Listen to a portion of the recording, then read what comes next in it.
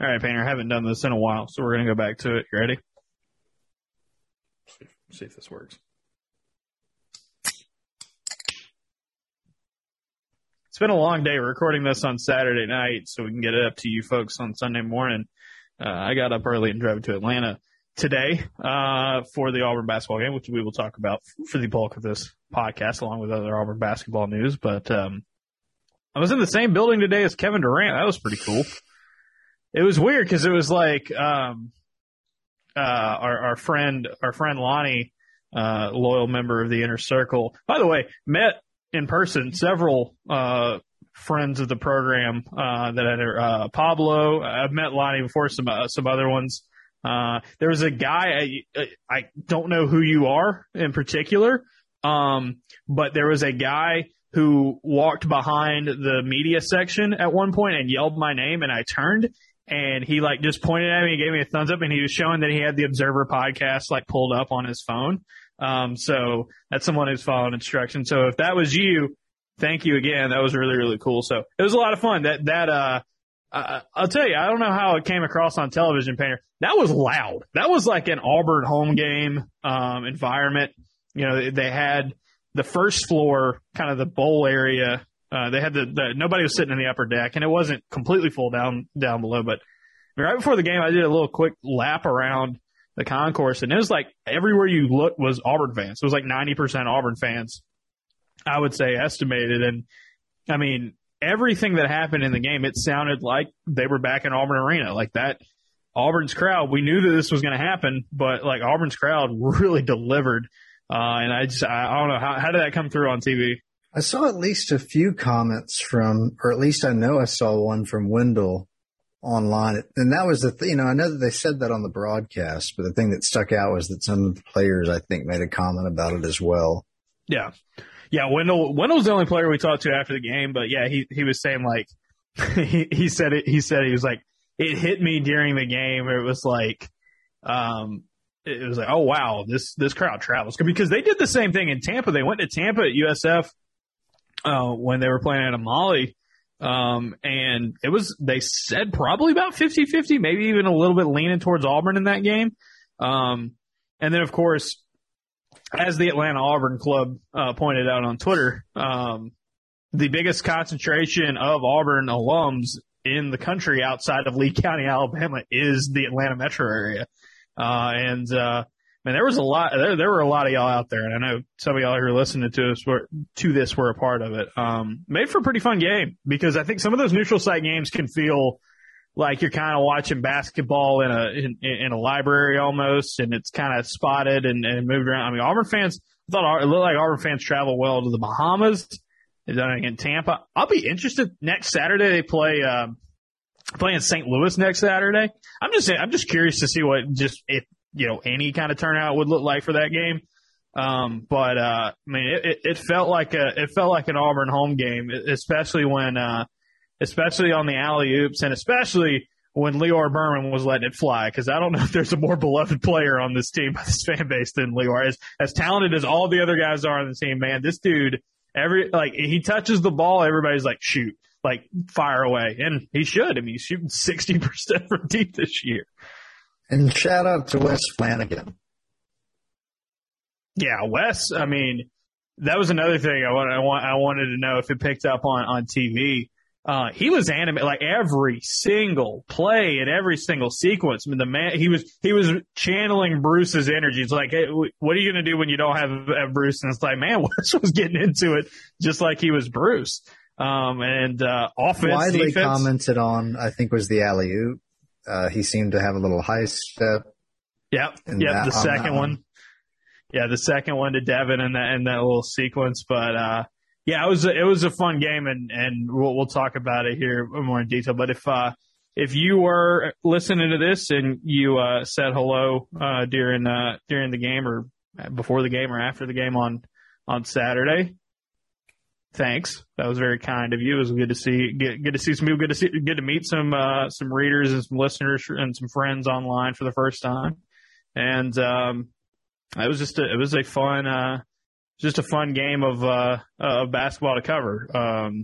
don't ask me about anything else that happened during the day because none of that was fun. I'll just say this. I spent a lot of time on Friday night researching State Farm parking because for the first time in my life, I had to figure out my own parking arrangement. So, but you don't listen to this podcast to hear media people complain about anything. And I hate it, a ton. So this is why I have Painter here with me to keep me in line. I'll do the intro right here. We can put the music right here.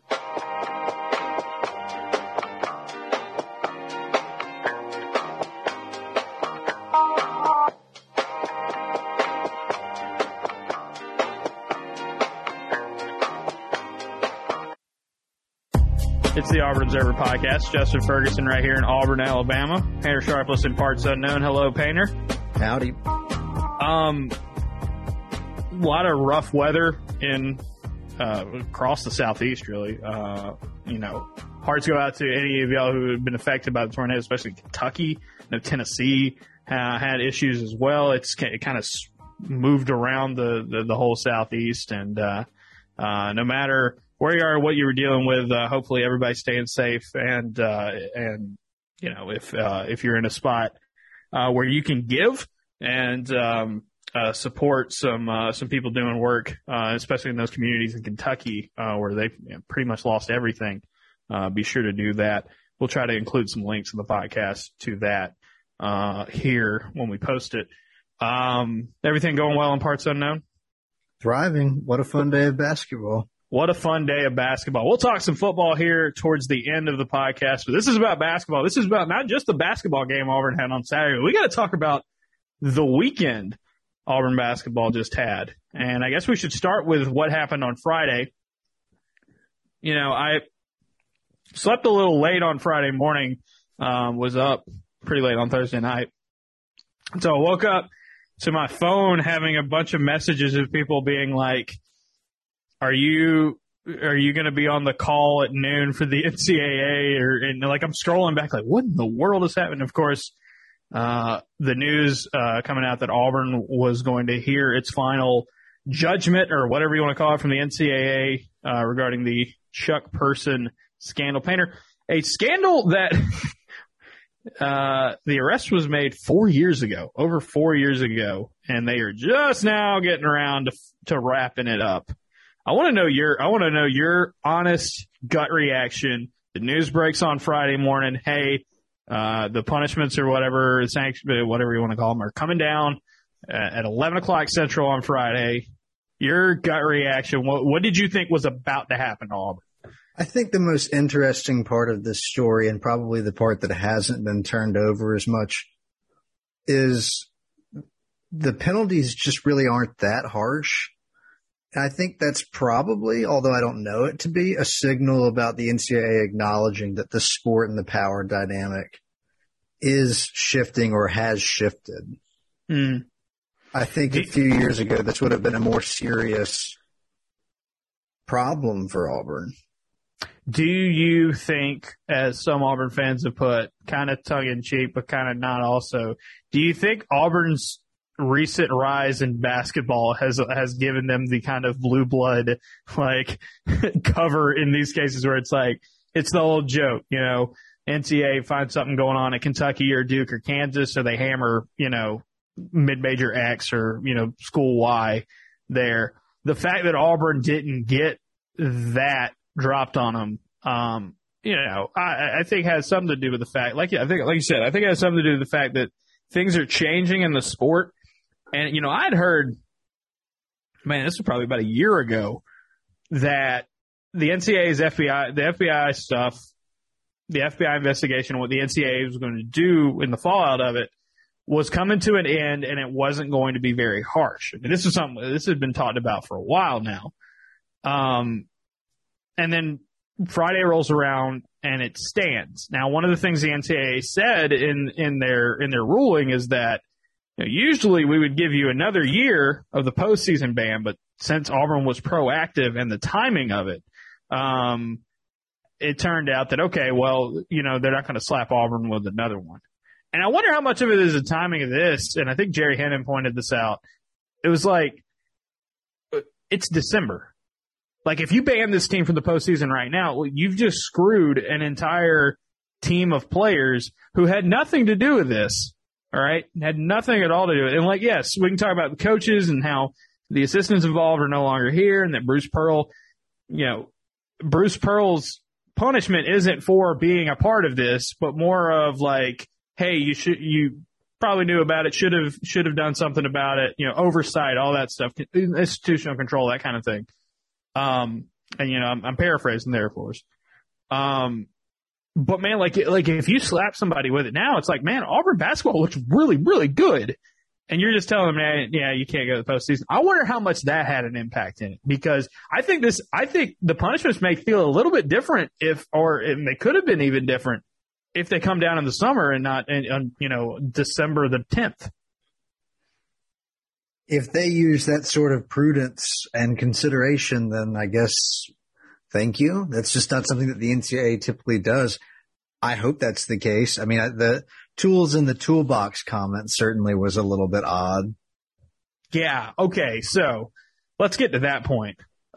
This was a quote from the guy from the NCAA that was on to read us I'll be honest with you, complete honesty. I signed up for that press conference when I didn't know what the punishment was going to be. Then it happened, and then like the first 5 minutes of it was this guy just reading to us verbatim the thing that had been released to everybody, and like it got early. I was like, man, I'm not staying. So I checked out. I peaced out. I wasn't writing anything off of it that day. It had kind of been set, but yeah, Vincent Nicastro was asked to justify taking away scholarships from student athletes who weren't on campus during the scandal. He said, quote, "It's just one of the tools in the toolbox." Okay. And I made the point that they will say that without blinking.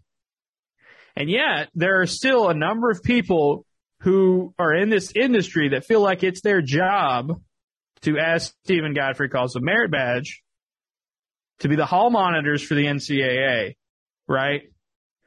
And it's very pick and choose of like who they say, okay, well, no one should really care about this, to, oh, you should definitely, Auburn's getting away with something here, or Team Y or Z is getting away with it here. Look, I'm not going to name names here on this podcast. I'm above that. But you guys know who I'm talking about. You know the people they are. And they all band together, and it's like, can you believe it? Everyone's mad about this. And it's like, man, you gotta like take a big picture view of what was happening here. This was not illegal recruiting, right? This wasn't getting players to come play for this team. Wasn't keeping players on the team either. If you remember correctly, the Chuck Person thing was, hey, we're going to get you involved with this guy and with these people so that when you go to the NBA, you will retain their services. That's it. That was the thing, right?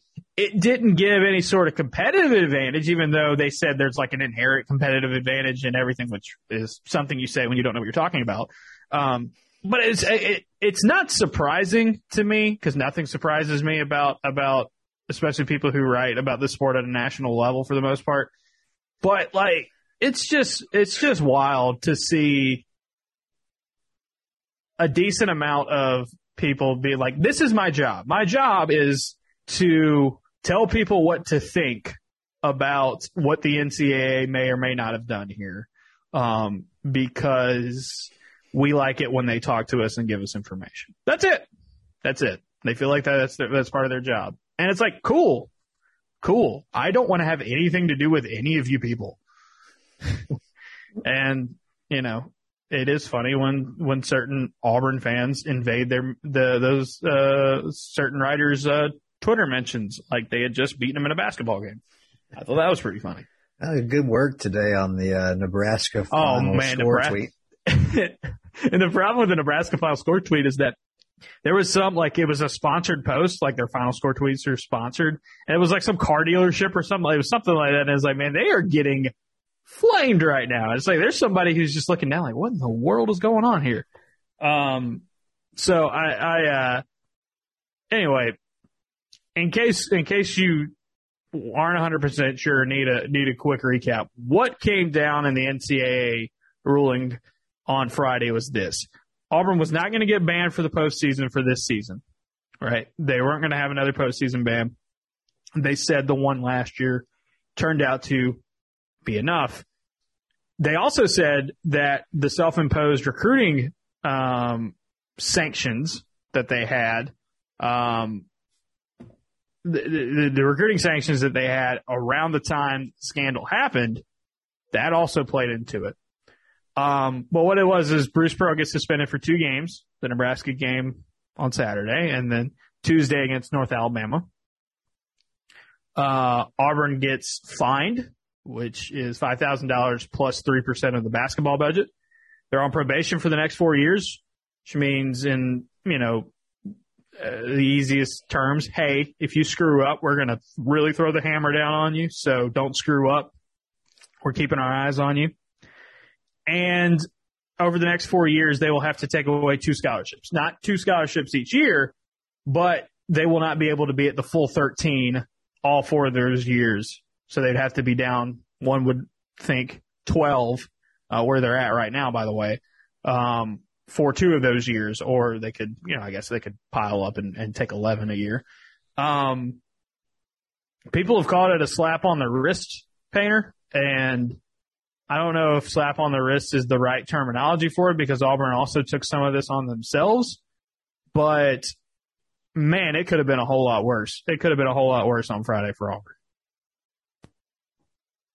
I'm glad they did the self-imposed ban, I know a lot of people that aren't as fond of Bruce Pearl have pointed out how convenient of timing that was. But I guess there's 2 strategies. You can sort of just totally dodge the NCAA or you can comply. And I think that they took some measures that would at least suggest that they were attempting to comply. And I'm glad that in this case, the NCAA showed them favor.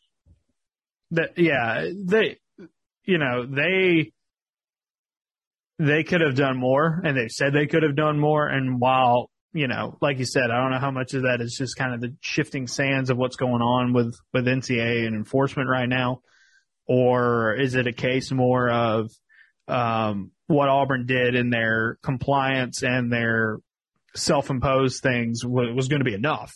But I think the bigger thing for Auburn, though, is that it's over. We heard Wes Flanagan say it after the game on Saturday. He said it was like this huge sigh of relief. We had a dark cloud hanging over us, and it was good just to get that over with. Because the NCAA was kind of holding Auburn hostage for a little while in the fact that it's like, yeah, Auburn could be really, really good, but how much would they be able to celebrate their success? Oh, by the way, they also have to vacate some wins, which isn't a real thing, but I guess it is technically. Bruce Pearl will get 600 wins again, I guess. And that would be D'Angelo Purifoy and Austin Wiley, the games they played before they were suspended during that time, I guess would probably be the best way to put it. As Nathan King pointed out, the T.J. Dunnins buzzer beater against Mercer technically doesn't count anymore, but I don't think you can take away those memories. I was at Rock and Roll Sushi when that happened. I was surprised I still had that video from that game. It was one of the cooler shots and plays I can remember in Auburn Arena during my time covering the team. So it's behind you now. You don't have to worry about the hammer dropping, the other shoe dropping, whatever metaphor you want to use there. You don't have to worry about that if you're Auburn. You can move on and move forward as a program, knowing what you've got to do, knowing that probably going to have more scrutiny on you, have a closer eye on you than maybe even usual. But you can just kind of relax a little bit and know that whatever you're doing moving forward, you can stick to it, right? If this team has a really successful season, which they look like they could, you get to hold on to it. And it's going to count. And it's not going to get taken away from you for anything that happened 4 years ago. Right? Zep Jasper was the only player on Auburn's roster right now that was even in college when this happened. Jabari Smith was a child.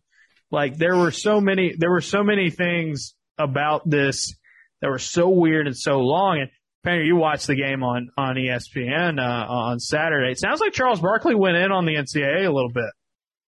There were some critiques. I didn't think it was particularly controversial, but inefficiency from that organization to me is just not startling. I think I'm just more surprised at how this isn't a major deal when you think back to the announcement of what this was in 2018 when this started trickling out, and it was a big deal and the FBI was involved and it was going to be this groundbreaking change in basketball. And really it's just Auburn is in a great spot. I buy into the notion that this will make recruiting a little bit easier for Auburn. Potentially. I think it can only help them. I think Auburn's in a spot where they are recruiting at a really high level, and they have been Jabari Smith exists. Sharif Cooper was on your team, so it didn't really hurt them, but I guess it can only, be a benefit that when you get to this point and you can say, look, no matter what people are saying about us, this is behind us now. Auburn's going to have to be a little more selective on who they give scholarships to, and that's really just by the time you get to your 12th and 13th scholarships in college basketball, you're talking about walk-ons who are now justly getting rewarded for, their work and getting this guy. Let's not take that away. Putting guys like Preston Cook on a scholarship, that is a reward. That is, saying, hey, thanks for, we have this capability. Thanks for giving us time. And it also helps you have a more competitive and a better scout team to work with. So it definitely has an effect, but it would just be interesting to see how much of an effect it has moving forward. And, it's just, you could tell on Saturday this is a team that was excited to get out there and play, even without Bruce Pearl. And I don't know, with the stuff going on with Nebraska this week about the flu problems that they had and the fact that they had just gotten shelled by Michigan, and it wasn't necessarily a case of Auburn better watch out here. But it's still, that's a talented team. I've said it a couple times already. It's I like the roster they've got at Nebraska. I don't know why they can't put it all together. A friend of the program, Max Olson, who is in Nebraska, was telling me that Nebraska has one of their top assistants that's away from the program right now. That might be having something to do with what's going on with the Huskers. But the McGowans are good. I thought Auburn did a really good job on Verge, who was one of the better point guards in the country. You could tell that this team played with an extra little bit of energy and fire. Maybe some of that comes from playing in Atlanta and playing in front of guys like Kevin Durant or Charles Barkley, getting on the mic and all the fans in an NBA venue cheering you on. But I think some of it also is just this team kind of they could breathe easy a little bit as a program, and they turned it loose. And that was kind of the style. We can go into more of what will happen during the game. Auburn 99, Nebraska 68. You could kind of tell that this game kind of felt like Auburn just played loose on both ends of the floor, but especially on offense, is they were not sloppy with it. But man, they were trying stuff and they were getting out and running. And it was a very loose and fun basketball game for Auburn. And, it helped get them 99 points on the board, which is the most they've had since the South Carolina game last year. Most threes they've hit since the South Carolina game last year. Most best 3-point percentage are 45.2% from deep, which is unreal good, and especially in a venue you're not used to.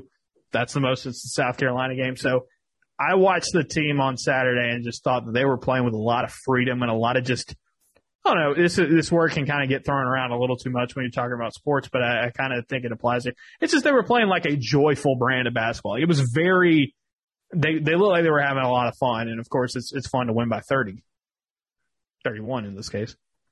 I think there's some very specific areas where it's pretty obvious if they tighten things up, they become a very difficult team to beat. And they're so deep. I think you wrote about that recently. Their depth is a major asset once we get into what will be some really, I think, close games in conference play and ultimately the tournament.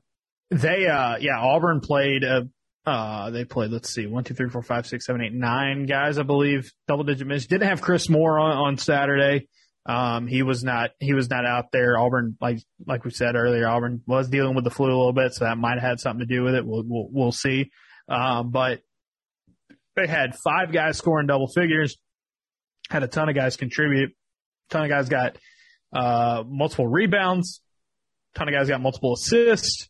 You had your 7'1" center have 5 steals in the game to go along with your 6'1" veteran guard. everybody contributed. And it's not that I thought Nebraska, they hit some shots, especially in the second half, shot fairly well in the second half when they weren't turning the ball over. And they've got some weapons, but it's just Auburn's depth. Once again, it's just very relentless when you look up, and I think the best example of that right now is what you're getting. Well, I think there's two of them. One of them is, all right, Jabari Smith, and if Jabari's not on the floor, Jalen's on the floor, and sometimes they're on the floor together, which is a pretty tough ask, I should say, for anybody trying to defend him. But the big one to me is Zep Jasper and Wendell Green Jr. Zep, once again, great defense, hit a couple threes in this game. Best plus minus on the team once again. That's just constant for a guy like him at this point. And Wendell Green Jr., once again, since he's gone to the bench, he has played really, really well. 19 points, 6 rebounds, 6 assists, including some memorable alley-oops, one off the board to Jabari Smith, one really, really good one in transition to Devin Cambridge, who had a great game as well. But I mean, Auburn at any point in time is going to have either their best player from last season or their best player from this season on the floor. And then in the backcourt, you're going to have either a really experienced point guard who can really man the ship on offense, or a guy that can shoot from anywhere on the floor and is one of the most creative and visionary, I guess is the best way to put it, kind of passers out there. Kind of like what you had last season to a degree with Sharif Cooper. I'm going to pivot here, but yeah, Devin Cambridge perpetually frustrating me. Man, that guy's playing pretty well. He is. His net rate, I'm going to probably do a story on it sometime this week. I mean, his numbers are just off the charts good. His offensive rating's one of the best on the team. His plus minus is usually really good. 14 points. So here's Devin's line from Saturday. 14 points, 6 of 8 from the field, 2 of 3 from deep, right? Efficiency was his issue this first 2 seasons. You really can't say that about him right now. And earlier in the season, he had trouble kind of finding a shot. He's just in the flow of the game right now and is just playing really, really well. And there are not a ton of people in college basketball that could have pulled off that reverse alley-oop that he had from Walker. Which, number one, keep in mind, that is a 7'1" player lobbing that alley-oop. And the way he caught it and the way he finished it, there's just not very many guys who can be able to pull that off. I mean, Devin is a rare type of athlete, even for this team, and he is now playing this veteran, stable, consistent role on both ends of the floor. It's not just necessarily, hey, we need you to go be the volume shooter or we need you to lead most of the time when he's on the floor, he's the 3rd, 4th, 5th option out there. And that's fine because the more attention goes to guys like Katie Johnson or Wendell Green or Jabari Smith or Walker Kessler, the easier opportunities he's going to get. And he's playing really, really, really well. And I've kind of been leading the charge of him. I was like, man, Devin's having an awesome year so far. It'll be interesting to see what happens when Allen comes back and what that does for his playing time and how he adjusts. But I mean, he showed offensively. He showed why he was special on Saturday. But the defense, and it was weird. He didn't have any rebounds in this game, which is weird for him. But Auburn's front court was doing a great job of crashing the boards in this one. The defense and the work he does in kind of the dirty work is, I mean, he's been doing that all year. And I think some of his offense is starting to catch up with it. How about Kessler with 5 steals? 5 steals. Now, he stole the ball a lot for a big man at North Carolina. That was one of the things that they really, really liked about him coming out, is that he was disruptive, not just as a shot blocker, which he's very good at that, but man, 5 steals from a big dude, 5 points, 7 boards, 5 steals. He had a couple assists as well. What Nebraska was doing very often is they were taking Verge and they were doing a lot of ball screens. They were doing a lot of 1-5 ball screens. And what would happen there in that case is Auburn was trying to find different ways to slow down Verge. And sometimes they would ice it. Sometimes they would trap off of it. They would double. They would switch. They were constantly changing things up with their defense on how they handled Verge. And that was something Wes Flanagan said coming into the game was one of their keys is we got to be a better ball screen defending team. They're going to do that a ton with Verge. Verge in this game, 10 points, 7 turnovers, 4 assists, 5 rebounds. He played a decent game, but the 7 turnovers, 20 for Nebraska in total. Auburn had 16 steals as a team. Part of that was just your big man was getting up there and getting his hand in passing lanes and getting disruptive because Nebraska was going to, like, you know, most of the time you can say, well, we've got a really good point guard. If you're going to play man on us, we'll bring our big man up there. We'll let him screen, and then you have to decide what you want to do. You want to switch, you want to stay, you want to go high, you want to go low, you want to ice, you want to do all these different things. But we feel like we know what we can do and we can win those matchups.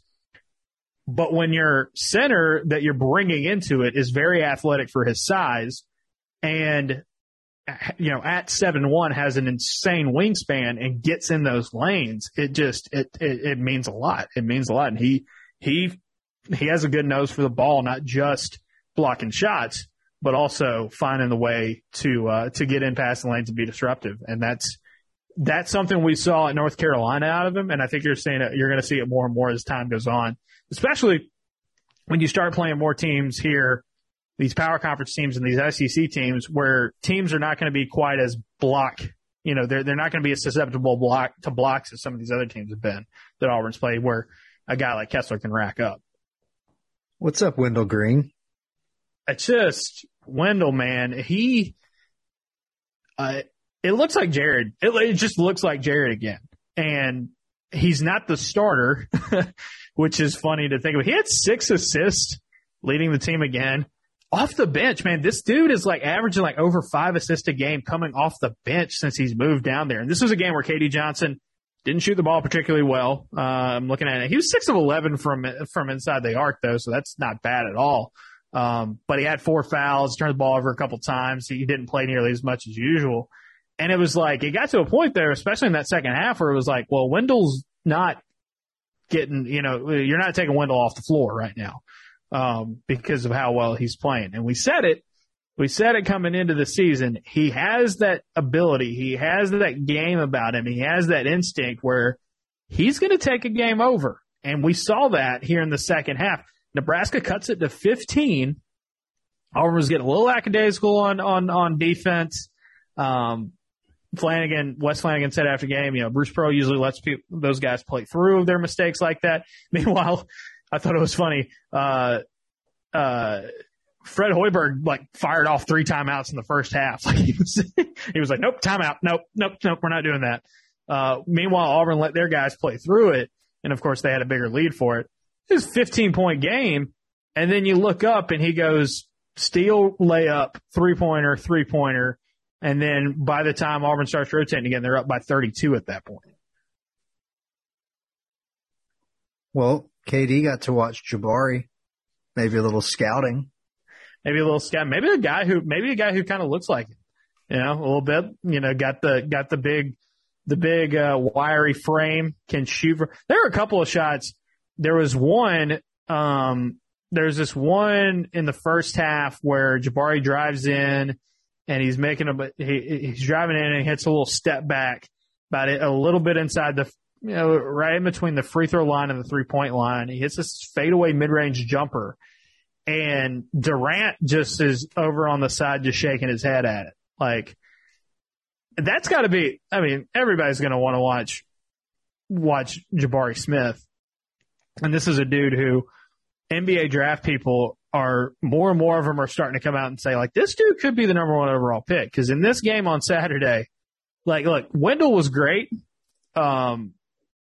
But Jabari, 21 points, 7 of 13 from the field, 3 of 6 from deep. He was 4 of 4 from the line, 5 boards, 4 assists, 1 turnover, 2 steals in 23 minutes. One of the most efficient games you're going to see from anybody in college basketball, much less a true freshman.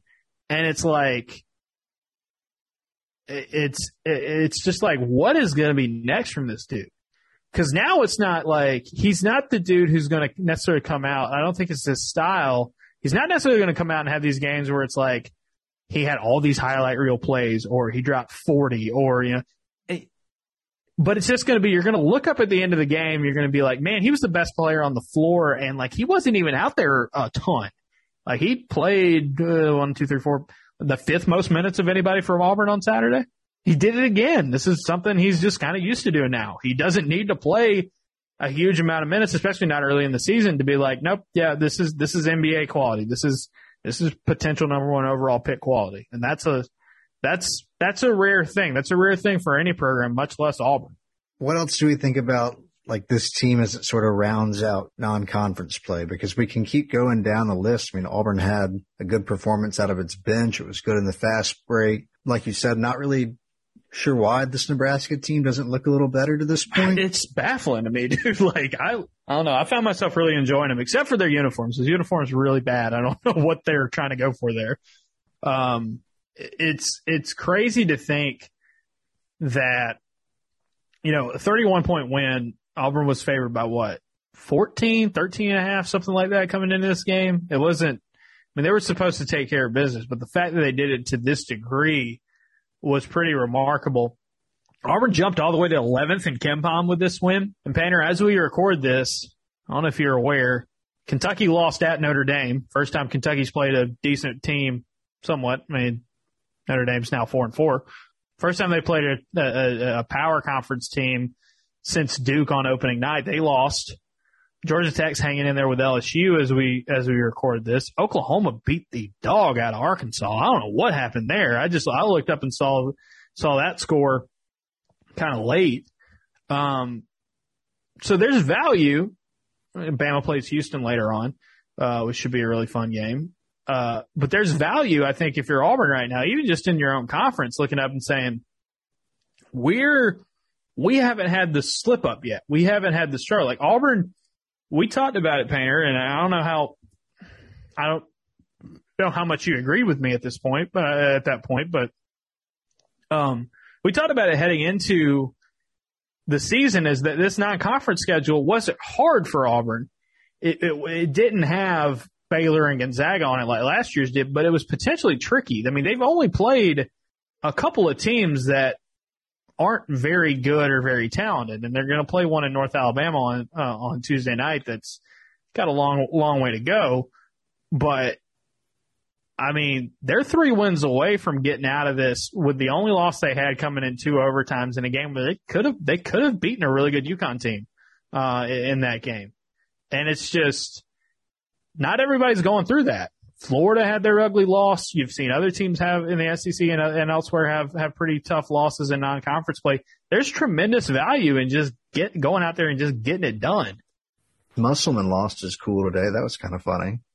22 points to Oklahoma. That's something I just did not expect.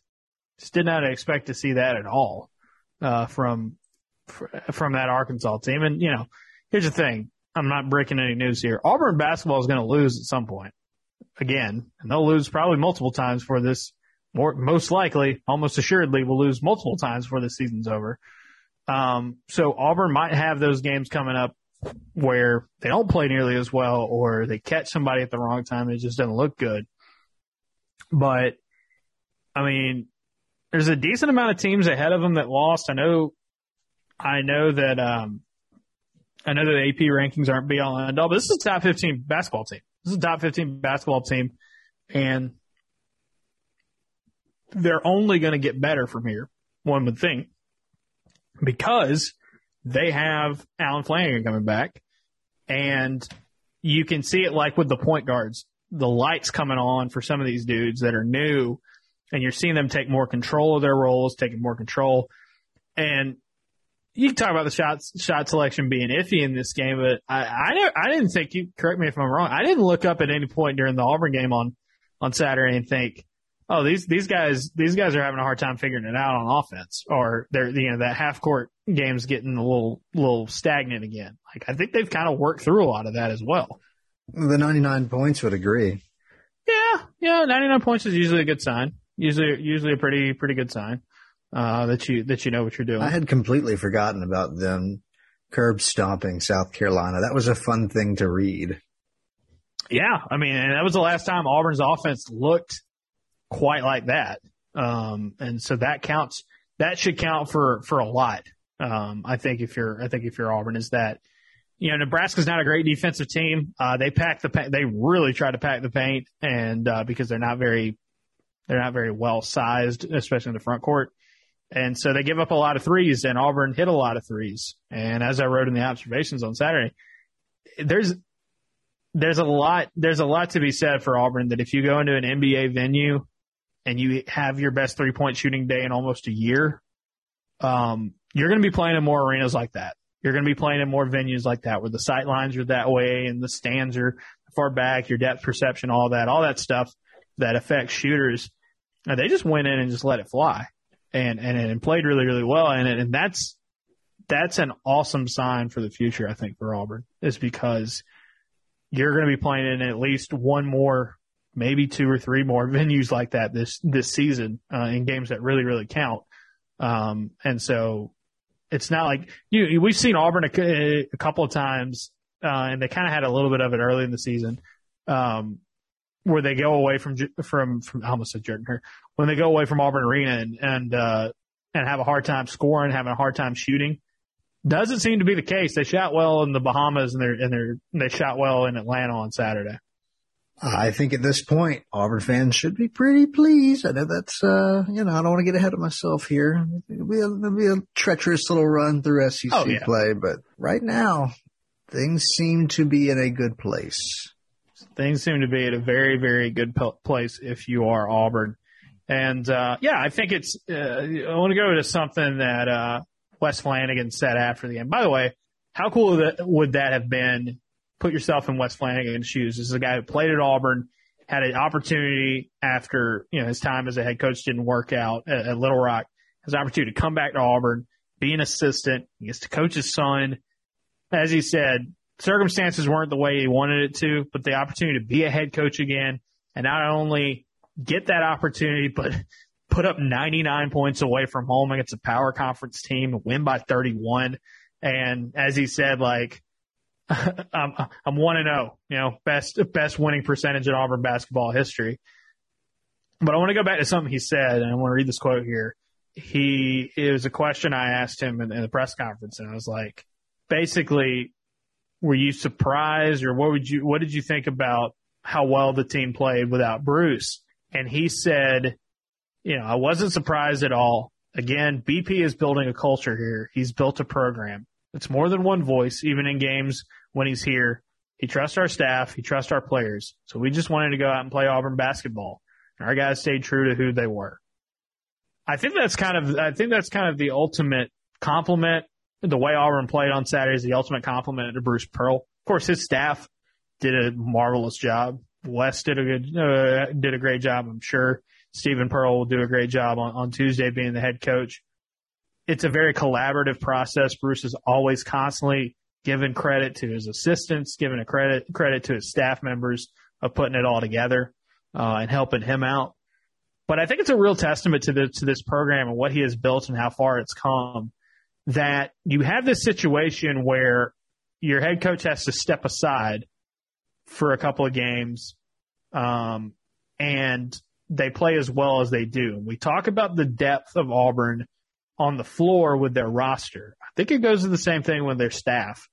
And it's just, Bruce has built something that where, I know these aren't the 2 toughest teams in the world to play, but you take a step back from this game, have to serve this suspension, and they play as well as they did all year. Like that I think shows, just how great of a job Bruce Pearl has done in building this program to get it to where it is at this point. And there's a long way to go in this season. We don't know how good they are going to end up being. But like you were saying, Painter, Auburn fans should be pretty excited about what's happening right now. And I think Saturday was just a great testament of what Bruce Pearl has built. Love it. Wes Flanagan, good work. Stephen Pearl, I think that's interesting. He's given both of them a chance to do it. So the reason for that is, in case you don't know, a lot of times when teams get ready for games, there's an assistant coach in basketball that will have the scout. And what that means is that coach was in charge of helping put together the game plan, of scouting. They work in advance to break down the team, and then they rotate. So one guy's always working on somebody in advance. The head coach kind of puts it all together and why Flanagan was the coach on Saturday, was the head coach on Saturdays, because he had the scout for Nebraska, former Nebraska assistant, by the way, Wes Flanagan. It was easy to say, hey, you already know this team and the matchups and all that. You're the guy that was in charge of us. Let's just move you on up to the head job. Same thing. Tuesday, Stephen Pearl, that was his assignment. And so he will be the head coach against North Alabama. So that's how they determined that. Looking ahead to North Alabama, because we will not have a podcast between now and then. UNA, the Lions, are currently 297 on KenPom. They will have a long break. Their last game was against Alabama A&M last Wednesday. Here's the schedule so far for UNA. They lost 3 of their first 4 games. Those are the only 3 games they played against teams rated in the above the 300s on KenPom. They lost by 26 on opening night to Mississippi State. They lost by 4 to Manhattan, and they lost by 16 to an Iona team that, as we know, beat Alabama. They also beat the University of the Virgin Islands by 52 at one point. They also beat a team called Oakwood by 55, non-D1 team. They also beat Carver by 63, non-D1 team. Their 3 D1 games they've won this year: Alabama State, Mississippi Valley State, and Alabama A&M. Those are 337, 358, and 336 on KenPom. And you may be asking, how many Division I teams are there in college basketball? 358. Mississippi Valley State is dead last. This is a UNA team that is not very experienced. One of the shortest teams in college basketball this year. They have a couple of 6'10" guys, but most of their lineup is either 6'3", 6'4", 6'5", or shorter. Their starting point guard is 5'9". Their starting shooting guard is 6 foot flat. KenPom has Auburn projected to win this one by 28. This one's probably not going to be even remotely close for Auburn. This was the one game heading into the season where he said, you circled it and said, that's the one that's probably going to be the big blowout. And of course, Auburn has beaten a team by 28 and 23 and 21 and 22 and now 31 this season. And yet this is going to be the game that's probably going to be the most lopsided in terms of matchup heading into it. So it'll be interesting to see how Auburn puts all that together, because they should be able to make it look rather easy on Tuesday night in the arena.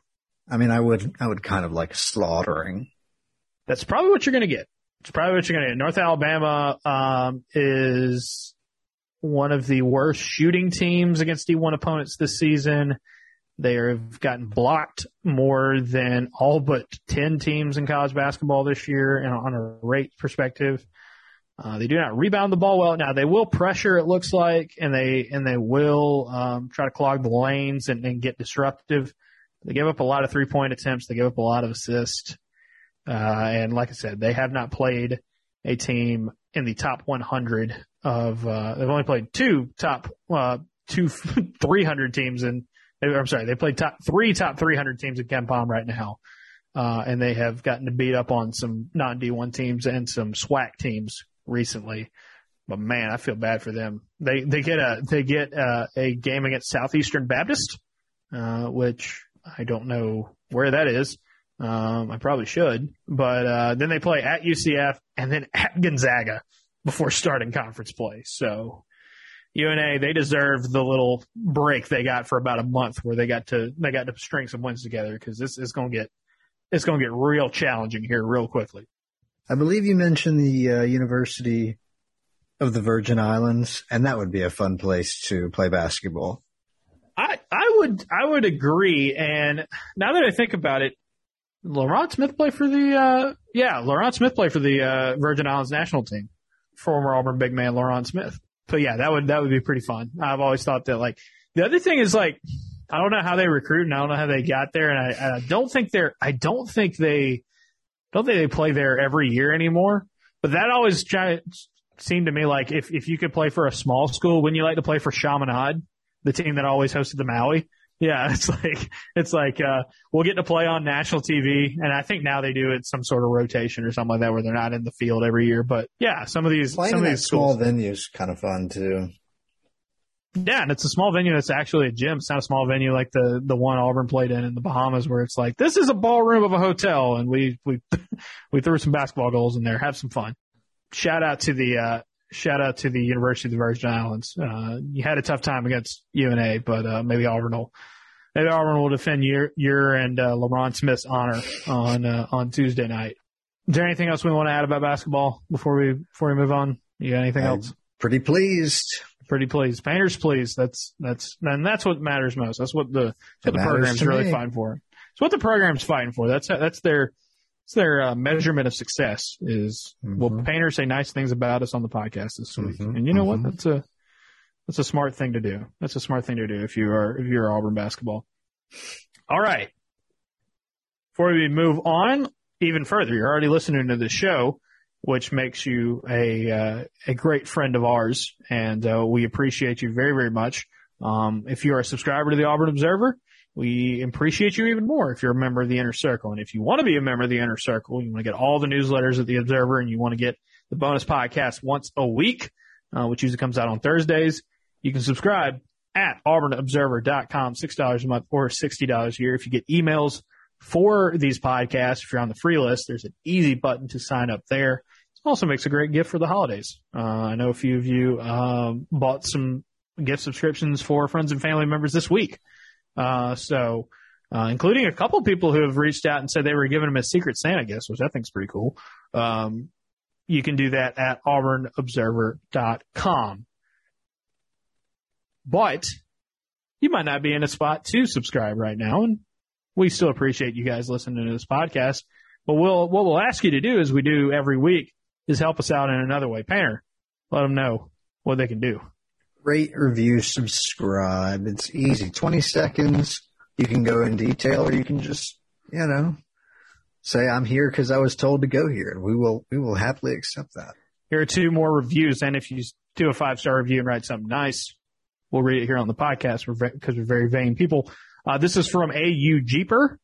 It says, Painter is my overlord. Painter told me to rate this 5 stars. I do what I am told. We're Eagle. That's what you call following instructions right there. Thank you, A.U. Jeeper. Also, some guy down south, his review is something nice about Painter. It's following instructions. It's literally, that's all you have to do. And it helps us out a ton because it gets more people listening to this podcast, and it gets more eyeballs on the product, and it allows us to keep doing this for a living, which is very, very fun. All right. So that is rate, review, subscribe, Auburn Observer, get an Apple device of some kind and review in the podcast app. We also need to take this time to shout out our good friends at homefieldapparel.com. Painter, I know you saw the big news on Saturday related to home field, and that special congratulations and a shout out goes to one of my favorite players I've ever covered at Auburn, Shaun Shivers. He's going to Indiana. He's going to the land of home field. He's going to be a Hoosier. Shout out to Worm and the Hoosiers. So maybe I know Auburn fans are already petitioning to have some sort of NIL deal between home field and Shaun Shivers, which I think would be pretty awesome. If you don't know Home Field Apparel yet, what are you waiting on? Homefieldapparel.com is the number one place to get vintage collegiate apparel for your team and a bunch of other teams that you may love or may learn to love. We're talking sweatshirts, we're talking t-shirts, we're talking hoodies, the most comfortable ones in the world. They've got some joggers that are pretty high quality as well. They sell stickers of some of their coolest designs. All that is at homefieldapparel.com. 15% off if you use the promo code OBSERVER when checking out for the first time at Home Field Apparel. Auburn stuff at Home Field. They've had some things sell out because it is the Christmas season. This is the holidays, as Painter always says. But we've got, we've got a ton of t-shirts still available. A couple of sweatshirts I want to shout out here. Saw a couple of you wearing these in Atlanta. Saw a lot of Home Field in Atlanta, but this one is specifically the Navy sweatshirt where I'll be sticking his arm through the rim like Vince Carter. That's always a hit. Other sweatshirts with Sailor Albee looking fierce in front of an A. That's also available. The hoodies are sold out at the moment, but they're going to try to restock those as soon as possible. But maybe you just want to get some T-shirts. It's a little warmer down here than usual for this time of year. Lots of really cool T-shirts, Auburn basketball and a couple Auburn baseballs, one Auburn baseball design, a couple Auburn football designs as well, and some general university ones. You can find all that at homefieldapparel.com and a bunch of other schools, like I said, that you may either love or learn to love here coming up. And better hurry if you want to get your orders in time for the holidays. But if you get a little money or you want some stuff after the holidays, Home Field is always good about dropping some sales after the fact. So keep an eye out on that. Now that I've said all that, want to talk football? Yeah. Do you know how they sold Sean on Indiana? Do you know enough about their roster to know if he'll be the starting back or what have you? I think he'll have a chance. If I remember correctly, I believe Indiana's running back from last season, meaning 2020, their really good season, was no longer there. Yeah, they didn't run the ball particularly well this year, 3.2 yards per carry, and their top running back was a senior, so probably an opportunity for them after. Yeah, Stevie Scott was their big running back in 2020. So it looks like there's just depth chart availability right here for Indiana. I know Indiana's recruited the state of Florida pretty hard recently. That's where Sean's originally from. So I like it. I think it's going to be a fun move. I think it'll be cool to see him get an opportunity. I think he'll fit their offense. And as always, anybody who hits the portal from Auburn, we wish them the best of luck. And especially a guy like Sean, because he was a really, really fun dude to cover, really fun dude to talk to during his time here. So hoping he has a ton of success in the land of the Hoosiers. Football. Where do we want to start with this? It's a big week. Could be a really big week. Do we know anything about the quarterback? Me personally, no. I don't know anything definitive on the quarterback. I will say this. He has said for a while that he had not made a decision yet. I think that's a hint, number one. Number two, he did talk about every time he talked about making a decision about graduating, which he did over the weekend. I do wonder how much the offensive coordinator search will impact. I would imagine it has some sort of influence on who the, if he decides to stay or go, or, what Auburn's plans are, what Brian Harsin's plans are at offensive coordinator. We'll say this. A couple of names that have been floated for this job, including one rather recently by a couple of outlets, of coaches that are currently in the NFL. The NFL still has several weeks left in their regular season. So Auburn's hiring somebody from the NFL. It might be a little while before we hear anything from it in terms of a hire there. Just want to keep that in mind. And again, there are some other guys that have been linked to the job that are coaching in some pretty important games here coming up. We shall see when it comes to Bo Nix. I do think now that he has graduated, now that Auburn is kind of getting closer to getting things going in terms of bowl practices and recruiting is going to be really ramping up this week. I do wonder if we've gotten closer to, I don't know how close, but I do know we're getting closer to some sort of resolution one way or another. I can't say, me personally, if anything has been decided or not. I know there have been a lot of people reporting, and this has been a thing that's gone on for weeks now. But I can just tell you what I know, and is that it seemed like the graduation, it seemed to me that it looked like he wanted to get through graduation before making a decision, and now that is behind him. All right, what does Auburn do from here? I think we had to at least mention it because it is the talk 100%. Of the town. But now this bowl period, I do want them to win the game, but obviously you're also forward looking with your bowl preparation because at the end of the day, this is just an exhibition. What's Auburn doing right now as they get ready for bowl preparation? Well, they're recruiting their tails off at the moment. Yeah, that's really priority one. You're right. We're not recruiting experts on here. As we say always here at the Observer, support the folks who are recruiting experts. A lot of really good ones who cover Auburn at the big outlets. So give them your time, your clicks, your money, because they're going to give you a whole lot more information, a whole lot more detail than anything I can give you about recruiting. But what I do know is this. I think Auburn's got more potential to move up in the recruiting rankings than any team if not the SEC, maybe even all of the major D1 schools on Wednesday. And I say that because Auburn's got a small class right now. There are 3 teams that are far and away the top recruiters in the SEC this cycle. In some order, Alabama, Georgia, Texas A&M, depending on where you're looking. The usual suspects who are really good at recruiting year in and year out, Florida and LSU, are in transitional classes right now and have lost some commitments. Billy Napier at Florida has already kind of come out and said, hey, we're going to sign a pretty small class, kind of like what the situation Auburn was in last year. The number 4 recruiting class right now, the last time I checked for the SEC, was Missouri.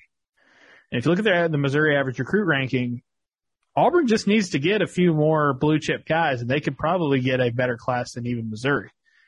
And so you look at it kind of position by position. Auburn's got I would say around a dozen guys they got a realistic shot at getting somewhere in that neighborhood, 10, 11, 12, maybe a little bit more, that they will be in the fight for either on Wednesday or earlier in the week in the case of a guy like Austin Osbury, who's a top defensive back target from Louisiana. This is a situation where Auburn doesn't have to win all their battles to get a really good recruiting class. They have positioned themselves to have at positions of need where they have multiple targets that are, most of them are 4 stars. You know, you've got a couple of really good 3 stars, some JUCO players that they like, but a lot of these guys are like needle movers when it comes to rankings, when it comes to being in the blue chip ratio, which is what Auburn always wants to be in. They've got a lot of room to grow. And I'm not saying this is going to be a class where you get to the end of it and say, this is what Auburn should be doing year in and year out. Like, I think Auburn's going to want to be pushing closer to that top 10 range. And that's probably a bridge too far this year. But there's potential for them to be exactly where they need to be.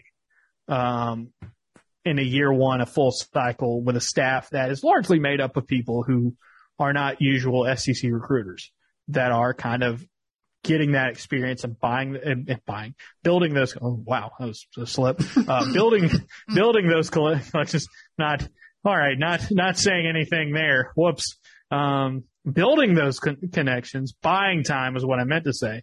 Building those connections. Cause 2023 obviously is a big one, especially in the state of Alabama and in the Southeast for recruiting. So yeah, I mean, I think, you know, Auburn has a really good shot of making a move on Wednesday where you can look at it at the end of the day and be like, man, Auburn did a really good job of closing. And that's what we've said all year long, really, as Auburn has been like, man, they're second worst in the SEC in recruiting. What are they doing? What are they doing? And the word has been throughout the season is just like, it really only matters where you're at on signing day. When the dust settles, where are you at? Because you can have commitments for a long time and it really doesn't matter that much if you can't hold on to them, or if you close really, really well, you can overcome that. Well, Auburn, here's your opportunity. Can you close well? If you can, you're talking about putting yourself in a position in the future to continue to build the program in the way that Harsin and the staff wants it to be, and hopefully be more competitive against some of the better teams in the league, and also take advantage of the fact that some of your rivals, like in LSU or Florida, even though you don't play them regularly, are in transition mode, and then hit the portal, because I think the portal is going to have to be really, really big for them. Certainly agree with the statement that it seems like Auburn is in a position going into signing day to actually have what I think would have been viewed even a few weeks ago, before Auburn lost a bunch of games, like as a very great way to finish. Now that you add on the 6-6 season, you know, should Auburn finish around top 15, it's not going to be good enough in the long term, but it's, I think, again, kind of a place that a lot of people will be okay with this year. It's just, I think the only thing about, I don't want to be complacent. Right. Like you mentioned, staying in the blue chip ratio. We've talked about it endlessly. If Auburn was going to go, 8-4, even 9-3, and I think the way this class could be shaping up, you would have been excited about it. Like now that it's 6-6, this feels like a real opportunity. Yeah, it's kind of like, it's surprising because it seems like Auburn's 4-game losing streak to end the year, in the regular season, has not really had a huge impact negatively on the way they've recruited. I think the atmosphere and just everything that went on in the Iron Bowl, even though it came out as a loss for Auburn, helped them. I I think the hirings at LSU and Florida have been beneficial or look to potentially be very beneficial. I mean, they're in the run-in for several guys that were at least former LSU commitments or are currently LSU commitments. We'll see about Florida. But they've gotten in the mix for some guys that were, maybe not Florida leans, but people thought that Florida had a really good shot at them. But so with the portal, things are going to be constantly changing, but, I think between the losing streak and not having an offensive coordinator, if you've been able to manage through that without necessarily having a big negative impact on your recruiting and your recruiting classes, like, again, this is not, like you said, Perry, you don't want to get complacent. Like, this isn't the end. This is what you hope is the beginning. Like, this is the baseline, and now you build from there in terms of your recruiting class rankings under Harsin. But I think it would be a pretty well done job. Now, it's just got to get done, right? You can say Auburn's got a shot at a lot of these guys, but if you don't land them, you still got to close. You still have to close, and recruiting can change so much. Being in position a week from now or whatever, if they don't end up having a strong finish, will just feel like another wasted opportunity. And it seems like recently Auburn has really racked up those wasted opportunities.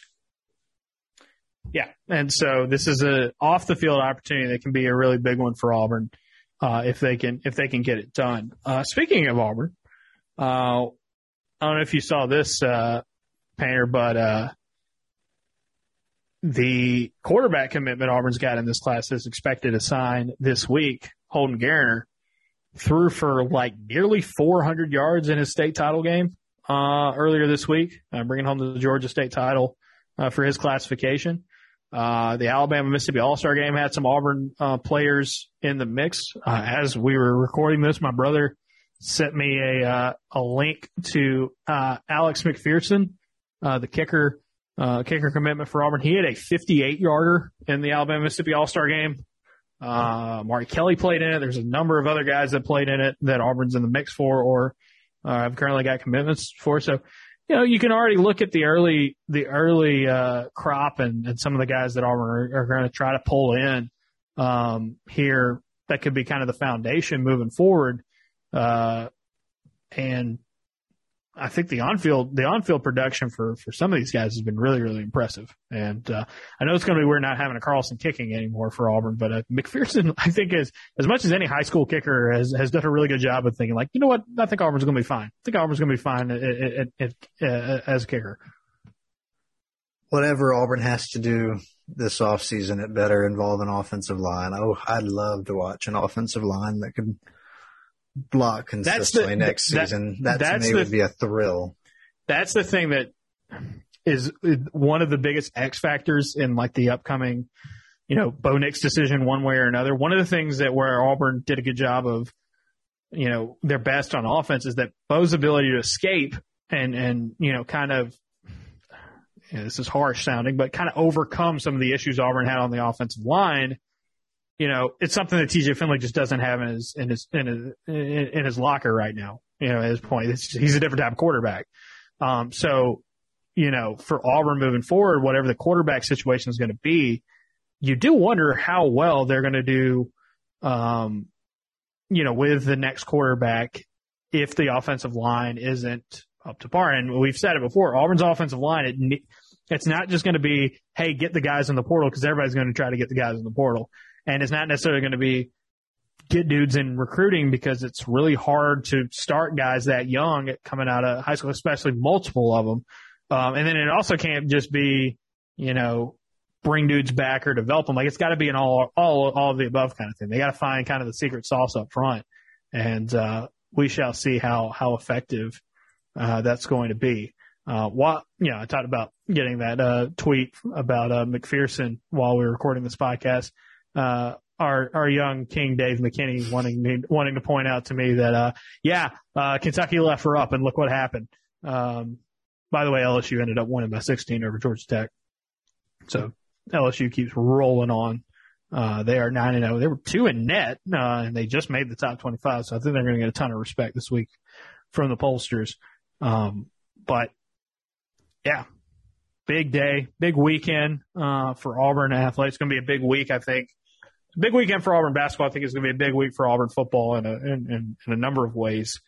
And, in a couple of weeks, we're going to be talking about a bowl game and all that good stuff that goes along with it. You had a little connection to the Navy game. I did have a connection to the Navy game. I've always had Navy. I'm sorry, I didn't mean to leave out one side. Well, Navy won, so we can call it the Navy game. Fair enough. I did want to shout out Navy. I've always had a soft spot for Navy because when I was out of college, writing for Bleacher Report, before I went back to the Auburn beat, actually before I went to the Auburn beat full time, I did a story on Keenan Reynolds. If you remember him, he had the touchdown record, had an incredible career. Really, the last time Navy was awesome was the quarterback there, who's a kid from Tennessee. Really cool dude to talk to. I remember working on the story, and I reached out to Navy's SID and said, hey, this is what I'm working on. And I expected, maybe a few minutes with a coach or two. And it was like half the staff, each gave me nearly an hour of their time, during the middle of a week, while they were prepping for a game. So Ken Niumatalolo and Ivan Jasper were the two guys I talked to a lot for that. And they're still on staff at Navy. And it's been a tough year for them, but they got the big upset win over Army. So I will always have a soft spot in my heart for the midshipmen. So congrats to Navy. I know some of you listening to this, maybe Army fans may have connection to Army. But I'm sorry. It's going to be mids all the way over here for me. So go Navy. Big win for them. And, we got bowls coming up next week. So that'll be fun. We'll get back to the full on college football mode again, but, seems like a pretty busy day of college basketball as well. Help things out. Big mids guy. Big mids guy. That's me. That's me right there. That'll do it from us. We appreciate you guys listening. Appreciate you guys subscribing to the Auburn Observer. Appreciate you telling your friends, buying gift subscriptions, rating and reviewing on Apple. All that stuff really helps us a ton. And that's the thing is this is all from y'all. The whole thing, comes from you guys, and your support. So we appreciate every little bit of it we can get. We will be back later this week to talk, National Signing Day, and other developments in Auburn football. And we will also talk Auburn basketball and their game against UNA and the second game of Bruce Pearl's suspension. But that is only available if you are a subscriber. So auburnobserver.com, subscribe if you want to get the bonus podcast. And for the rest of y'all, we will talk to you next week. Painter, final thoughts. Happy Christmas.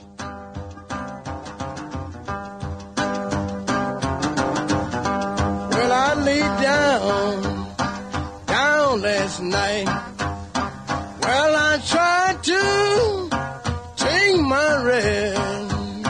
Notion struck me last night, babe, I believe I take a stroll out west. Take a stroll out west. Take a stroll out west. Take a stroll out west. Take a stroll.